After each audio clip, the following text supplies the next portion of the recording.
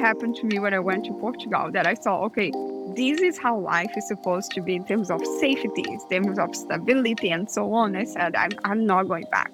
I'm doing everything that I can from now on to be able to provide that type of lifestyle to me.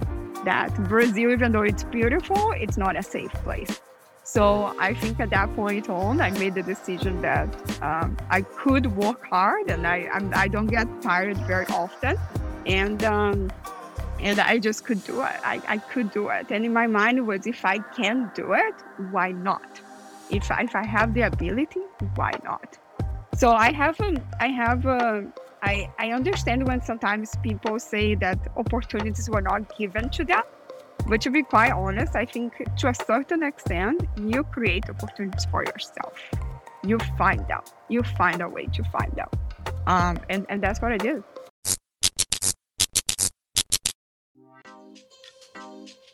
What's printing my blood vessels? My name is Jeff. I'm the co-host of How It's Med, the podcast where we chat with incredible innovators in the field of health tech, such as today's guest, Dr. Carolina Valente, CEO of Voxel Bioinnovation and assistant teaching professor at UVic. Carolina, how are you doing? I'm doing okay. How are you doing, Jeff? As we talked about off air, it's been a rough time, but I mean, we chatted a little bit about how busy you are with your pre-seed financing as well. Like all of that running back and forth, chatting with investors and managing your company as well. That must be super busy too, eh?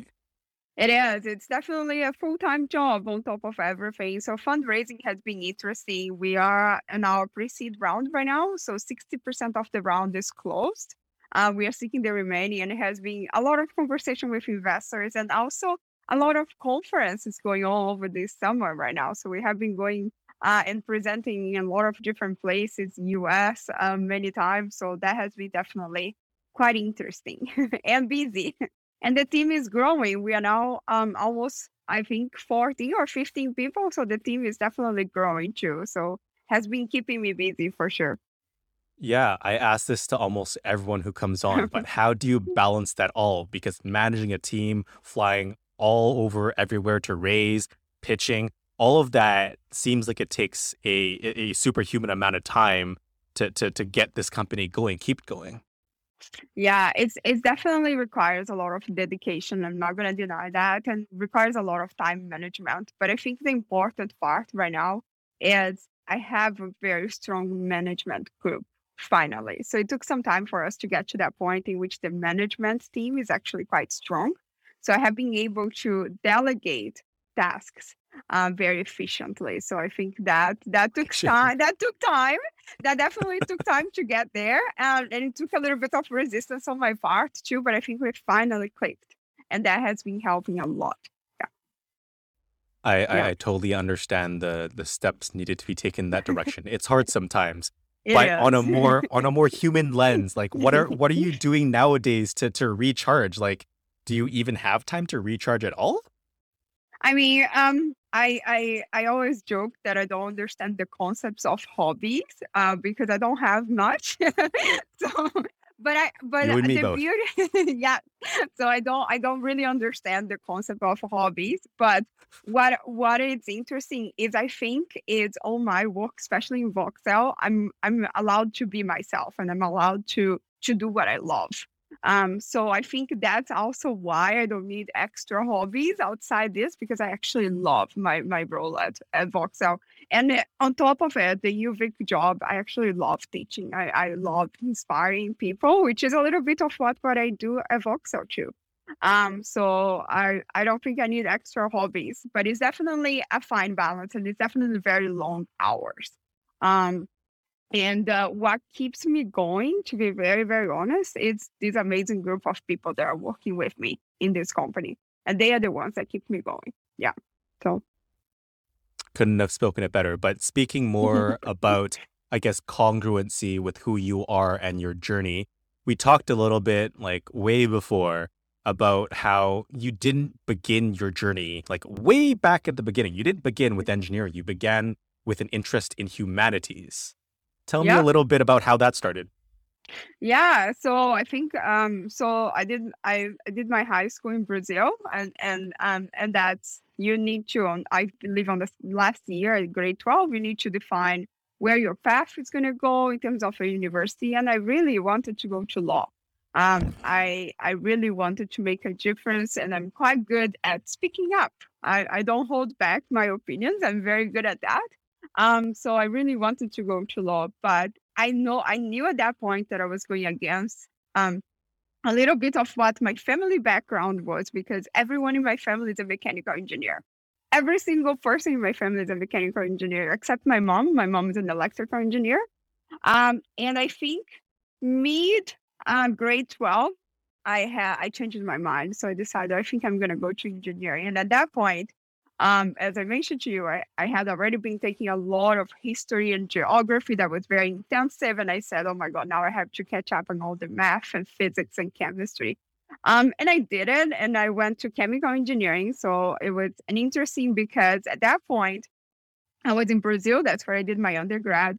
And the oil and gas industry, as you can imagine, is pretty big in Brazil. And that's what I wanted. I wanted as my dream job as to be deployed in the middle of the ocean for 15 days and then come back for another 15 days. And I am not scared of working very hard. So that's what I wanted as my dream job. And then when I went to chemical engineering, as I started seeing how interdisciplinary engineering could be. And that was not something that I knew before going to engineering. And then the path started changing from the oil and gas into more the medical, the biomedical side. That's what ended up taking me here. Yeah. Yeah. That, I guess has that's quite the turn from an Yeah. interest in law to oil and Mhm. gas all the way to biomedical engineering. Did you ever manage to actually get onto one of the rigs at all? Not really. My uncle worked his whole life like that, and I think I got to see a little bit the benefits, but I also got to see a little bit of the downsides, the impact that Mhm. it has on the family of being away for so long. The fact that they had to move a lot of times during the year, depending on where he was assigned to. So that part for me was not very interesting anymore. Yeah. Yeah, yeah. As you grow up, I think the whole family aspect starts to become more apparent for sure. Absolutely. Absolutely. Yeah. So, I mean, you mentioned, or you left off your little, I guess, snippet there about how you went into biomedical Mhm. engineering. Were there any particular, I guess, incidents that Mhm. inspired you at all to further pursue that field? Because you had to somehow go from biomedical engineering in Brazil to, I mean, the rest of your Mhm. journey, which we talked about, but which I don't want to spoil right now. Yeah, no, that was my first year of undergrad in chemical engineering in Brazil. I had the opportunity to do a co-op, which doesn't happen very often because co-ops are normally second or third year in Brazil. So I had the opportunity to do a co-op. I was selected to do a co-op, and one of my first labs doing a co-op was actually working with polymer particles that are injected in the patient before they get their tumor removed. So cancer patients that have tumors that are quite vascularized, and see how things ended up connecting in the end, but that tumors that are quite vascularized, they were injected polymer particles to kind of stop those blood vessels feeding the tumor, which allows the tumor to shrink a little bit. So that shrinking part of the tumor allows for removal more easily. So that was my first co-op experience, and I ended up doing 2 more co-ops with them in the same lab. And that was my first time seeing that engineering could be have a very big impact in the medical field. And then from there on, it was going towards my master. So I moved from Brazil to do my master's in Portugal, also in chemical engineering, but my master's was also, again, more towards biomed, in which I was studying the blood oxygenators. So the ECMO machines that in which the blood is recirculated outside the body, oxygenated, and put it back when people are having heart or want surgery. And I was trying to create better membranes for those blood oxygenators to oxygenate the blood faster. So And then from there on, I came to Canada to do my PhD. And at that point, I knew that I could define my path on the PhD, was a little bit more flexible on that aspect. And I knew I wanted to do something related to cancer. So cancer was always my passion. And I never quite understood why it has been around for such a long time. And we have done some progress, but not too much progress. So I wanted to study cancer with that engineering perspective. And that's what I did when coming to Canada to do my PhD at UVic. hmm I think that's a really good overview of your Hmm. journey overall. But Hmm. I think that was a multi-year long journey. You It had was. to, yeah, you had to go through some pretty extenuating circumstances Hmm. to get to Portugal and then Hmm. to come to Canada. I Hmm. guess could you elaborate more on those difficulties that you faced? Because Yeah. I mean, your path wasn't a straight line from Brazil to Europe to Canada at all, and I think that's absolutely fascinating.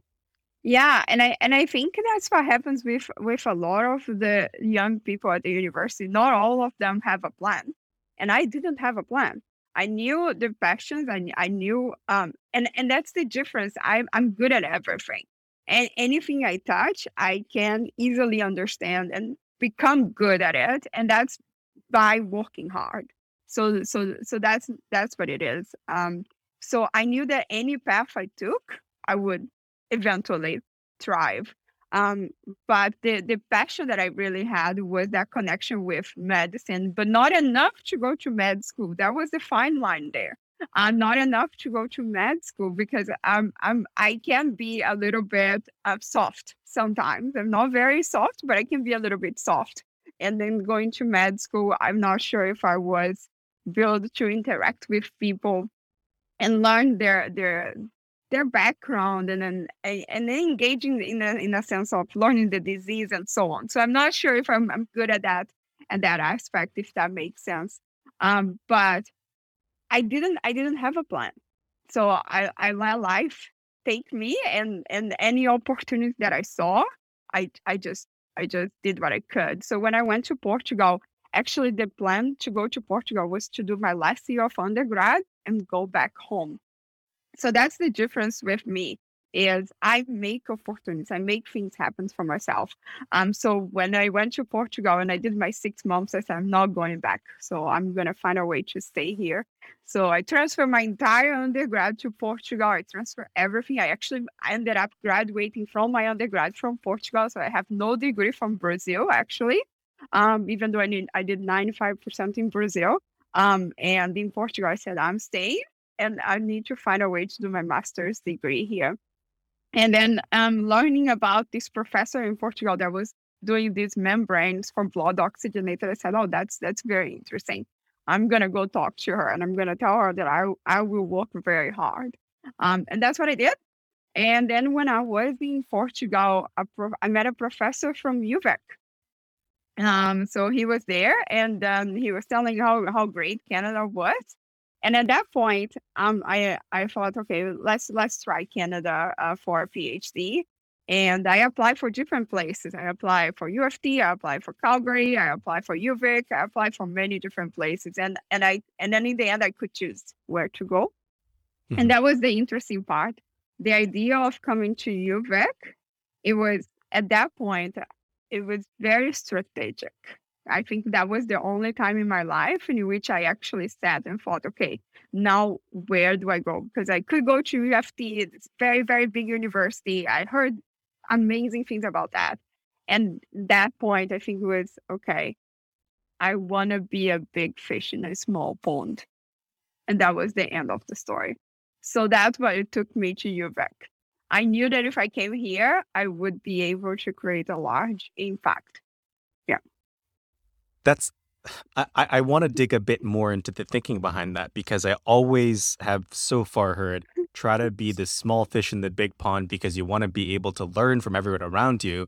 But you flip that logic on its head and we're like, okay, this is where I'll make the biggest impact. And I understand that. It makes sense to me. But like I, I, I just, I'm not able to clearly articulate as to how you could have possibly come up with that, like, counterfactual thinking.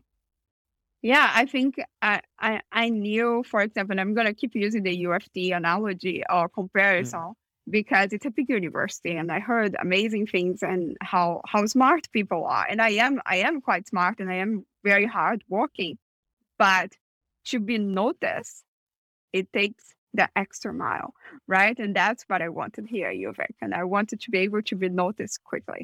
And being a big fish in a small pond, that's what allows you to do, is to be Hmm. able to make that difference quickly. And that was the strategy around UVic. And then when I came to do my PhD in my second year of PhD, I was already teaching the class as not as a teaching assistant anymore, but as the professor, as a sessional instructor Wow. on my second year. So I have been teaching here with my current role since it was my second year of my PhD. And that again, was from being able to stand out very easily in a small crowd. Hmm. Hmm. Mhm. I mean, if there's anything that I've understood from talking to you so far, you're someone who's very confident in her own abilities and her own work ethic, as well as someone who values standing out. Yeah. I'm not so sure that I've encountered that very often in the context of everyone that I've chatted with so far. Like, why do you think those characteristics or attributes are so important to you? Um, I don't know. I think it's a little bit related to where I grew up. It's my family is quite big, and even Brazil, it's a massive country. To be able to stand out, you need to have that work ethic. You need to work hard. It's smart that take you so far. The remaining is working very, very hard. So I think that was ingrained from my father. My father works quite hard every single day. He still does. He's 65 and still works very hard every single day. And I think I was built up like this. And then and again, it was I was born in a place that I didn't have everything. It's like even safety. It wasn't a safe place. So the whole goal for me even when I was a kid, was to find a way to get out. So I learned it. I heard about this the other days. People saying anytime you have a chance, travel in first class. Even if you don't have the money, find a way to travel in first class because after that, your brain is going to keep trying to find ways to go back to first class. And I think that's what happened to me when I went to Portugal, that I saw, okay, this is how life is supposed to be in terms of safety, in terms of stability, and so on. I said, I'm not going back. I'm doing everything that I can from now on to be able to provide that type of lifestyle to me. That Brazil, even though it's beautiful, it's not a safe place. So I think at that point on, I made the decision that I could work hard, and I don't get tired very often, and I just could do it. I could do it, and in my mind was if I can do it, why not? If I have the ability, why not? So I understand when sometimes people say that opportunities were not given to them. But to be quite honest, I think to a certain extent, you create opportunities for yourself. You find out. You find a way to find out. And that's what I did. Yeah. Fascinating. I guess like it's really cool how I guess you've articulated the fact that you've understood what it means to have a lack of safety as well as other Yeah. things that some people might take for given in Canada, for Yeah. example, and that's what drives you. But Yeah. I think the flip side to that as well is like, oh, as mentioned, There you my go. cat just walks into the frame. There you go. Um, as like how did that I guess desperation or desire Yeah. to Yeah. to keep I guess building tie into cancer? Was there anything particular that inspired you overall to go that direction? Because you've done so much work in like blood vessels, ECMO, etc. That Yeah. pivot to cancer doesn't necessarily click for me right away. Yeah. Yeah. When I think the cancer touched a little bit more on the family side, because Hmm. when I was younger, I remember my mom going through breast cancer, and that wasn't fun. So it touched a little bit on that To say side. the least. Yeah. Yes, yeah, exactly. And then when I had the opportunity for the PhD, to do my PhD at UVic, and I even got the chance to choose what I wanted to do, I knew that I wanted to do something related to breast cancer. And at that point, I my mind was going, so we know breast cancer for a while has been around for so many years. What don't we understand yet? And then my mind started going to, well, we keep saying that cancer is very heterogeneous. There, all the cancers are quite different, but there has to be something common around them. Like it has to be something common between the different types of solid tumors. That's what I'm talking about. And that's where my mind started going. Let's try to understand from an engineering perspective what is the impact of the cancer environment inside of the body that is making drugs not reach to them properly. And that's what became the big question of my PhD. And of course, the more you learn, the more you read, and the more you try, you can start narrowing down. And I started narrowing down to the really key um, mechanical parameters in the cancer environment that makes drug therapies become quite inefficient in terms of delivery. Yeah. Hmm. Hmm. I guess you mentioned solid tumors there right away, and just for those who are less familiar with the solid versus liquid classification of tumors, could you give like a brief, 30-second rundown in a way that you would speak to a 5-year-old to explain the work that you were doing in Mhm. the microenvironment space? Because I think to Yeah. some extent that ties into and builds a basis for what Voxel is doing to some Yeah. extent. Absolutely. Yeah. So when I'm talking about solid tumors, I'm talking about tumors that actually have a specific location inside of the body. So it's sitting inside of an organ, for example, and it's sitting inside of that healthy cell environment, inside of the happy environment in which the organs are. And it's kind of localized in that area. Of course, that it can migrate from different locations inside of the body, but it's having an impact on that healthy tissue in that healthy organ. And it's changing that environment of the healthy organ, and that's what Voxel is trying, what we are investigating and trying to mimic it outside of the body. Hmm. Yeah. Okay, so I'm going to Mhm. talk a little bit more about your PhD now because we've talked a Okay. little bit about what it was about that you Yeah, started teaching in it. But you did your PhD in microfluidics. I did. Um, and I guess was there any particular reason why you took that particular route? Like I can vaguely connect the idea of microfluidics to the microenvironment which Hmm. cancer cells have. Yeah. But was it like a specific moment, or did you have to spend time narrowing down, as you said, into that area? And was there any guidance by specific instructors that allow you to pursue that Hmm. path to your own customization? Yeah, no, that's a very interesting question. So the microfluidics, when I started my PhD, the microfluidics was the field was kind of exploding with the new organs on a chip and people trying to mimic organs inside of this device. And what is interesting, and I'm teaching a microfluidics course right now at UVic during the summer. That's what I teach. And what is interesting is everything that you learn from fluid mechanics, everything that you learn from fluid movement in large pipes, when you scale that down, it changes a lot.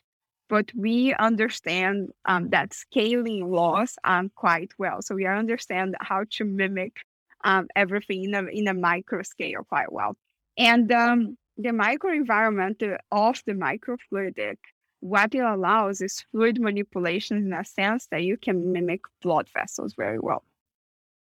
And because so the way that it works, and I'm gonna just briefly explain this, it's in a large pipe. If you're passing water, when you scale that down, water behaves like honey. So it becomes quite viscous because it's so much interaction with the wall of that small channel that the viscosity of the fluid becomes a very, very important parameter at that point.